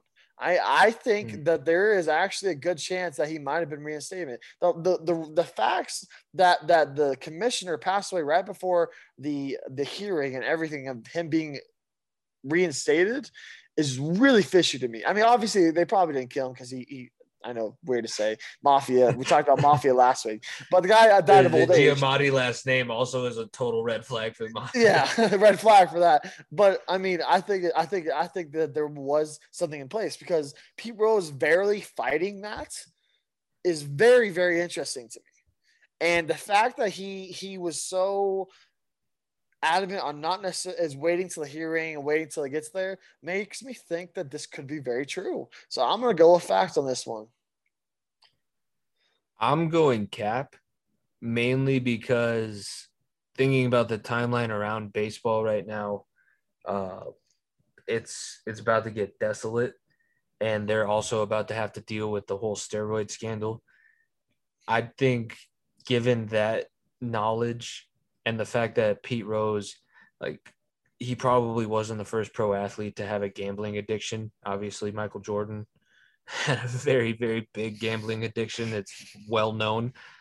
You can't bet on games that you play in. Whether I believe the stories that I've heard is that Pete Rose always bet on the Reds to win, so he always had to still play as hard as he could because that was what his money was on, was his team winning. You can't fucking do that. You can't bet on the game that you're involved in. Bet on your buddy's game that you played with, but don't bet on the game that you're going to show up and you actually have to do something for, because it never looks good. Oh, I'm not arguing that he should be, because he 100%, that is one of the lowest things you can do. That ties in right to the Tim Donaghy thing with the NBA when he was rigging games. He should never be able to referee a game again. I completely understand that, but I also understand that sports betting was so raw. You know what I mean? Sports betting is not That what was it illegal. What it was. It was It was very illegal. Don't get me wrong, but it is not what it is today. And that was, I think, maybe the White Sox scandal, which we may get to at another Factor Cap segment. That was down the road. that was 1919. So Yes, almost so that's 100 something years. 100 years ago. We may talk about that in a few weeks here or something down the line. But that was one of the biggest at the time sporting scandals, betting things, because sports betting has been around ever since you could race horses. it has been around forever. It just hasn't been as big of a stage as it is now. And I do see that maybe the commissioner at the time might have had something to do with it backwards. Because like I said, Pete Rose has some dough. He could try to push the envelope a little bit. So I'm gonna go. Grease the palms. Yeah. I'm going Cap, and I don't know. I think maybe they told him that he was going to get reinstated just so that he would stay quiet, so that they wouldn't have to deal with the whole media storm. But died under mysterious circum. Listen, Giamatti ended up with cement shoes one weekend. What can I say? It was tragic. He died. That's all I can say. Jordan, the mob, and now Pete Rose betting. We are coming after everybody. Yeah, we got a target on our backs. We got a target on our backs. Yeah, be sure to vote at FEOTB Pod. Is this Factor Cap? Because we've been enjoying those. I think Nico's won both, so I'm not doing so well. But hey, that's been Factor Cap. So now we can get into Beats of the Week. All right, now let's get into Beats of the Week. We've, we'll be 100% honest. You had a rough betting weekend this weekend. I had a great start. All-Star weekend. I had a great start on Sunday. Italy won me like $20, and then oh my God. I lost money on Trevor Story to win because I had to go the hometown kid. I lost money on Gallo versus Ohtani in the final. And then both of them lost in the first round. And both of them lost the first round. And then I threw money on Mancini because I wanted a good story. But Pete Alonso apparently doesn't like good stories because he tore a kid's ACL and in the same time was beating a cancer survivor. So obviously he doesn't like good stories. But shit. It was a wild 12 hours. Oh but I will say, I got to point out, the one I said last week with Tai Tuivasa to win by KO and in the first round, both hit. That parlay was and I hit my Gilbert Gilbert Burns bet too. So I hope you listen to our UFC bets from last week. Yeah, we had a good weekend for UFC. But with that being said, for this week, I'm gonna be looking ahead towards the 2020 quote unquote Olympic Games out in Tokyo, now being played in front of no fans because they just declared a state of emergency. But at least they're still getting it done. For the baseball, yes, baseball is an Olympic sport. Team USA is right now listed at plus 300, second favorite odds to win the gold medal behind Japan, who is at plus 160, and then right in front of South Korea at plus 380. I like USA's line, and then I have another team that should be fun to watch for the gold medal in baseball for the Olympics, but I kind of like USA being the second best. That's interesting because, I mean, obviously MLB doesn't have players going because they're in the season right now. And I think the only person I saw on that roster that I know, I think is Clint Frazier or something. I think that's the only player I knew. Everyone else is a bunch of young guys. So it'll be interesting to see. Like I said, first time in the Olympics for baseball. So that's pretty cool. I think golf is the first time ever too. So that's pretty cool too. The Olympics are continuing to grow.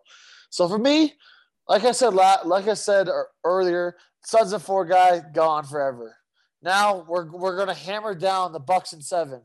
We're gonna hammer down our Bucks in 7. Bucks to win the series 4-3 at plus 460. Hammer that shit, baby. Bucks in 7. Well, I mean, look, I'm a root for the Suns, and we for our recording sake, it's better that the Suns win in 5. But I want to see a good series, and I haven't been able to keep up with much of it. Luckily, there was no basketball on Monday night or Tuesday night because I wouldn't have been able to watch the lick of it. And we guys can watch it tonight on Wednesday, which would be a very interesting game.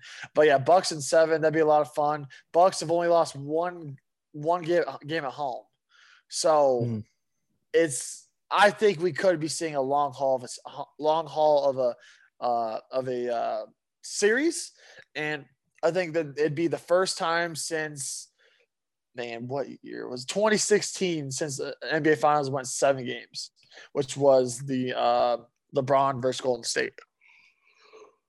They say that it's not a series until you lose a game at home, and neither team has lost a game at home yet. And the Deer District, give them credit. They are doing what they can to help get this team to where they want to go. And Giannis is actually cementing. I feel like this series for Giannis is cementing his status as one of those great players. You know, maybe if he wins the championship, maybe he goes down as one of the greater players of all time, but at least one of the greatest players of his generation is what he's cementing now. Moving forward into my next beat of the week, I'm going golf for the Olympic Games. Justin Thomas plus 1,000, second best odds to win the gold medal for the golf Olympic times. John Rahm is the favorite at plus 500. So the Spaniard takes top billing, but I like Justin Thomas. Justin Thomas shows up big in big tournaments. And I would say that the Olympic Games, especially the first Olympic Games that golf is going to be involved in, is a big tournament. Yeah, the U.S. Open is arguably the second biggest tournament outside of the Masters, obviously. So, and you picked Rahm, right? That was Rahm. But yeah, Rahm. No, I was picking JT. Oh, yeah, Rahm has been on a roll, but JT is a sleeper. I would almost take the Rahm line, but JT has been sneakily good. So I'd look out for that. All right, so as sneaky as he is, plus 1,000 is a pretty plus 1,000 is very, very good odds. So for me, I'm going to go right alongside your gold medal thing for Team USA. Total Team USA gold medals over 43.5. We're taking them all home, baby. We're bringing them all home. So over 43.5. I have no idea how many events it's possible to bring home a gold medal. I have no idea how many total is possible, but we're gonna sweep the board, and we are gonna take home all the gold medals. Probably not all of them, but over 43.5, absolutely. That's good on you at that point. Now to kind of wrap up this segment, I'm trying to see, looking through. Kind of sucks that the UFC ended up being last weekend because I would have loved to have some of the UFC lines on this one. Let's see here. I've been doing a couple of the NCAA over-unders for win totals, so we'll go ahead and look at those. Actually, they have the conference championships. So right now, as it stands for the Big Ten championship, Wisconsin's sitting at plus 600, Ohio State at minus 220. Ohio State's going to have to – this is their first season with Ryan Day and no Justin Fields. It's going to be interesting to see how they solidify those holes that they lost into the draft on the offensive side. Wisconsin's got a quarterback that's solidified, and they're always tough with their running game. So Wisconsin plus 600 to win the Big Ten championship. I'm pretty intrigued by that betting line for an underdog kind of pick. I'm still not betting it. I'm still not betting against Ohio State in the Big Ten. I'm sorry. It's just, I know you hate that school for whatever reason, but I'm really not going to bet against them. For my last one, so obviously before the All-Star game happened, Ronald Acuna went down with a torn ACL, unfortunately. And I know this line is minus, but you need to hammer it. Jacob deGrom to win NL MVP. He is – because right now it's a two-man race basically. Right now the odds have it Jacob deGrom at minus 105 and Fernando Tatis at plus 115. Unless Tatis has this unreal second half, deGrom is the best player in the National League. Yes, I understand that the Cy Young Award goes to the best pitcher, but deGrom is that good where he deserves both of them. And it was unfortunate we didn't get to see him pitch in the All-Star game because he pitched on Sunday, I believe it was. But, man, he deserves the NL MVP now that Acuna is done for the year. Minus 105, you can basically crack even your return. So I like that one a lot for NL MVP. That would be a kind of confidence setter again. If you've been on a streak of bads at least you can put money on Jacob deGrom and he'll win you the bet. Might not win you a lot of money, but those for the NL MVP, it's top two and everybody else. Trey Turner, I don't think he's going to come close. Castellanos isn't going to be that close, and neither it's Fernando Tatis and Jacob deGrom. And it'll come down to whether or not the voters this year decide that a pitcher can win both the MVP and the Cy Young, like you said. So yeah, those are the lines for this week. Be sure to get some of the bets in that we told you, because like we said, we hit a couple of them last week. And now let's go into player and play of the week. And we'll start with player of the week. Who do you got for this week's player of the week? So for my player of the week, I'm gonna go Vladdy Jr. Like I said, Vladdy Jr. He made so much history this week. I mean, this weekend, he hit one of the longest home runs in All-Star game history. He became the third father-son duo, like we mentioned earlier, to homer in the Derby. He is special. Let's put it that way. The dude is unreal. He went 2 for 2. He had an RB. Actually, you get an RB every hitting a home run. I know that now. I didn't know that before. Now I know that. But yeah, the dude is special. I want to do Ohtani here, but since he had a tough performance in the home run derby, I'm gonna put it as Vladdy as my player of the week. My player of the week is also going to be involved surrounding the All-Star weekend, but it's Pete Alonso for his home run derby performance. 35 home runs in a round. We saw a record set there, and the dude did not miss. Every single ball that he made contact with was going 10 feet over the wall. There was no wall scrapers. There was no, maybe. Pete Alonso was there to defend his title, and he did exactly that. And, bonus points for having the chain that spun around. People that know me know I love John Cena when he had the spinner championship, both the U.S. title and the WWE championship. So that brought back good memories when he spun his chain. But Pete Alonso is my player of the week. That was a hell of a performance. Yeah, I saw the video of Alonso. They put side by side of Alonso and his pitching coach, and where he put the ball and the way he hit the ball. 3 of them side by side. It looked almost identical. Shout out the pitching coach, because the pitching coach was just like, "You good? All right, let's go. All right, you good? Let's go." And just not rushing him, because he knew he could rattle off so many in a quick amount of time. And man, Pete was, like I said, man, that home run derby, that was a top 5 sporting event I've ever been to. I can say that right now. So that was one of the top 5 sporting events I've ever been to, and Pete Alonso just wrecked some balls. He is made for that derby, and he is made for Coors Field. Made for Coors Field. Please, Mets, don't pay him.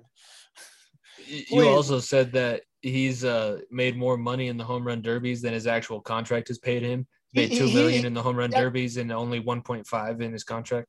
He's only made $1.5 million near about because he's still on his rookie deal, and every time you win the home run derby, it's $1 million.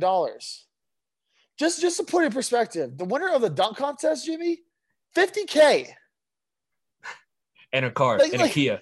And a Kia, which is, no offense, is not that special. $1 million, especially for 6'10" guys. Oh my God, $1 million, a spinner thing, a trophy. Yeah. Pete Alonso may do home run derbies his whole career, and that's what he'll be known for. Because why the hell would you not try to compete every year and try to win $1 million? Because that's the easiest cash he'll ever make. I love it. Now let's get into play of the week, so we can send everybody home happy. My play of the week, it's the cup clinching goal. We do have a new Stanley Cup champion. Well, not a new Stanley Cup champion, a repeat Stanley Cup champion. And Andrei Vasilevsky set the record for 5 straight shutouts in series clinching games for the Tampa Bay Lightning as they hoist the Stanley Cup for the second time. But Ross Colton, the cup clinching goal, third liner, just like Blake Coleman last season, and just happened to be in the right place at the right time. McDonough got a great setup, and he put it home and won them another championship. It's one of the more dominant Stanley Cup champions I can remember for the past couple of years. That was a hell of a run by the Tampa Bay Lightning. So Ross Colton's goal is my play of the week. Yeah, kind of funny. We're nearing 50 episodes, and we're talking about Tampa Bay twice. now, winning Stanley Cup. Luckily, we'll have a new NBA champion, but twice about winning the Stanley Cup, and twice it's been a fourth liner or third line guy winning the cup for them. So pretty cool. So What do you got for play of the week? So for my play of the week, I'm gonna give an honorable mention because which one should I give the honorable mention to? Oh shit! Yeah, we're okay. We're gonna give the honorable mention to Jarrett Walsh. Chris Bryant had bases loaded twice, and he had two chances. We were both like, all right.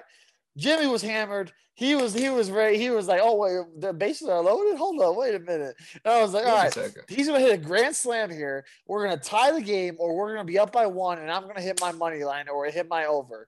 Or not hit my over, hit my cover, because they'll hit another home run too. And the motherfucker, he gets a hold of the ball, a good ball, gets a hold of a good ball. And Jarrett Walsh, the other outfielder in Los Angeles or Anaheim, between Mike Trout and Shohei Ohtani, the left fielder, Jarrett Walsh is pretty good too. Dude makes a diving play, unreal. That's the honorable mention. Probably the play of the All-Star game, no doubt about that, other than Vladdy Jr.'s home run. Now, the actual play of the week, oh my God. Talk about a poster and a half. Cam Johnson baptized PJ Tucker so badly. Oh my God. He got the ball from half. It looked like he jumped from the free throw line. Like PJ Tucker tried to get over, try to take a charge. Man, if you see a freight train like Cam Johnson, who is known to put down dunks like no other, do not get in this man's way. Be smart. Don't do that. Things are not going to end up well for you. I mean, although the Bucks won, Cam Johnson had arguably the poster of the playoffs, man. He rose over the top of him and stunted on him, man. It was one of the most vicious posters I've ever seen because the amount of force he put the ball through the hoop. Like you heard the hoop, like the sound of his fist or his hand hitting the rim once he put the ball through because it was just so aggressive. It was very similar to like a Russell Westbrook type dunk where you hear the rim get jammed basically. It was like that, but he jumped over PJ Tucker and it was unreal. You got to learn to live a fight another day. Don't get in front of him. Just get out of the way. You'll get him some other time. Another time. Yeah. You're standing on the tracks and the train's coming through. Exactly. All right. That is going to bring us to an end of episode 49. Thank you, everybody, for tuning in. This was a fun episode. We recorded it between a couple of days, just like how we had a few days out at Coors Field. Like we said earlier, shout out to the people who were at Coors Field and the staff running it. It was an awesome event. Especially the Home Run Derby, one of the events that I've ever been to in my life. And I know Nico feels the same way. But that was an amazing weekend, and we had some amazing sports to go along with it. So, yeah, shout out to the police force too, and shout out to everyone that kept us safe. There was no doubt. We didn't say it to one another, but we were scared Sunday. There was no doubt that we were a little worried when that news broke of the loaded guns or the guns in the hotel room and everything. It was a little bit of worry, and we are home in one piece because of the law enforcement, because of the maid. I don't think, like I said earlier, I don't think she wants her name plastered everywhere. So you know who you are. You saved a lot of lives, and you made the experience for us so incredible that we will be talking about this for years and years to come. Definitely.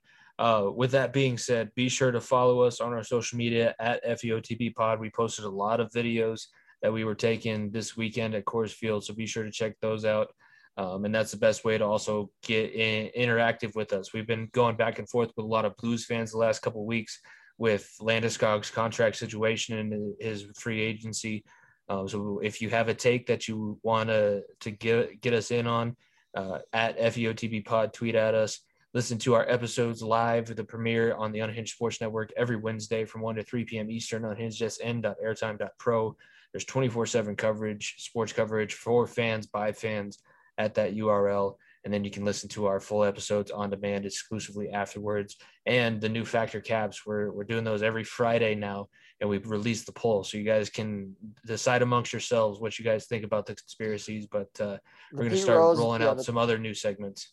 the Pete Rose one was really, really enjoyable. Like I said, this whole episode was baseball themed. Didn't think I'd talk this much about baseball ever, honestly. kind of different feel for me, but this week, I guess, weekend was so much fun. I hope y'all enjoyed this episode because, man, like I said, the Derby was unreal. The Convention Center Futures game was unreal. The All-Star game itself was unreal, man. It was a fantastic weekend of sports. Let's put it that way. Because the amount of stuff too, man. There was so much we didn't even get a chance to talk about because we had to talk about what we went to, what our experience was. There's so much we didn't even get a chance to talk to. So we'll talk about that as the future weeks come up. But man, it was a lot of fun. Yeah, with that, continue to subscribe, leave a 5-star rating and review. If you're subscribed on YouTube or your podcasting platform, unsubscribe and resubscribe. That'll help out the show as we continue to bring you guys as the best content that we can. For that, this has been Far End of the Bench, episode 49. For myself, Jimmy Pilato, my co-host, Nico Bryant. Thank you for everybody for tuning in. We will see you next week. Peace. When the night is cold and lonely,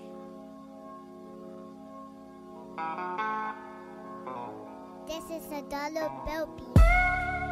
Was it the money that made me a savage? Popping them prices and I made it a habit. Towing them pictures and serving them addicts. That was exciting to me. I'm so excited to be. Started with nothing, we had to inspire the beat. Elephants looking at me.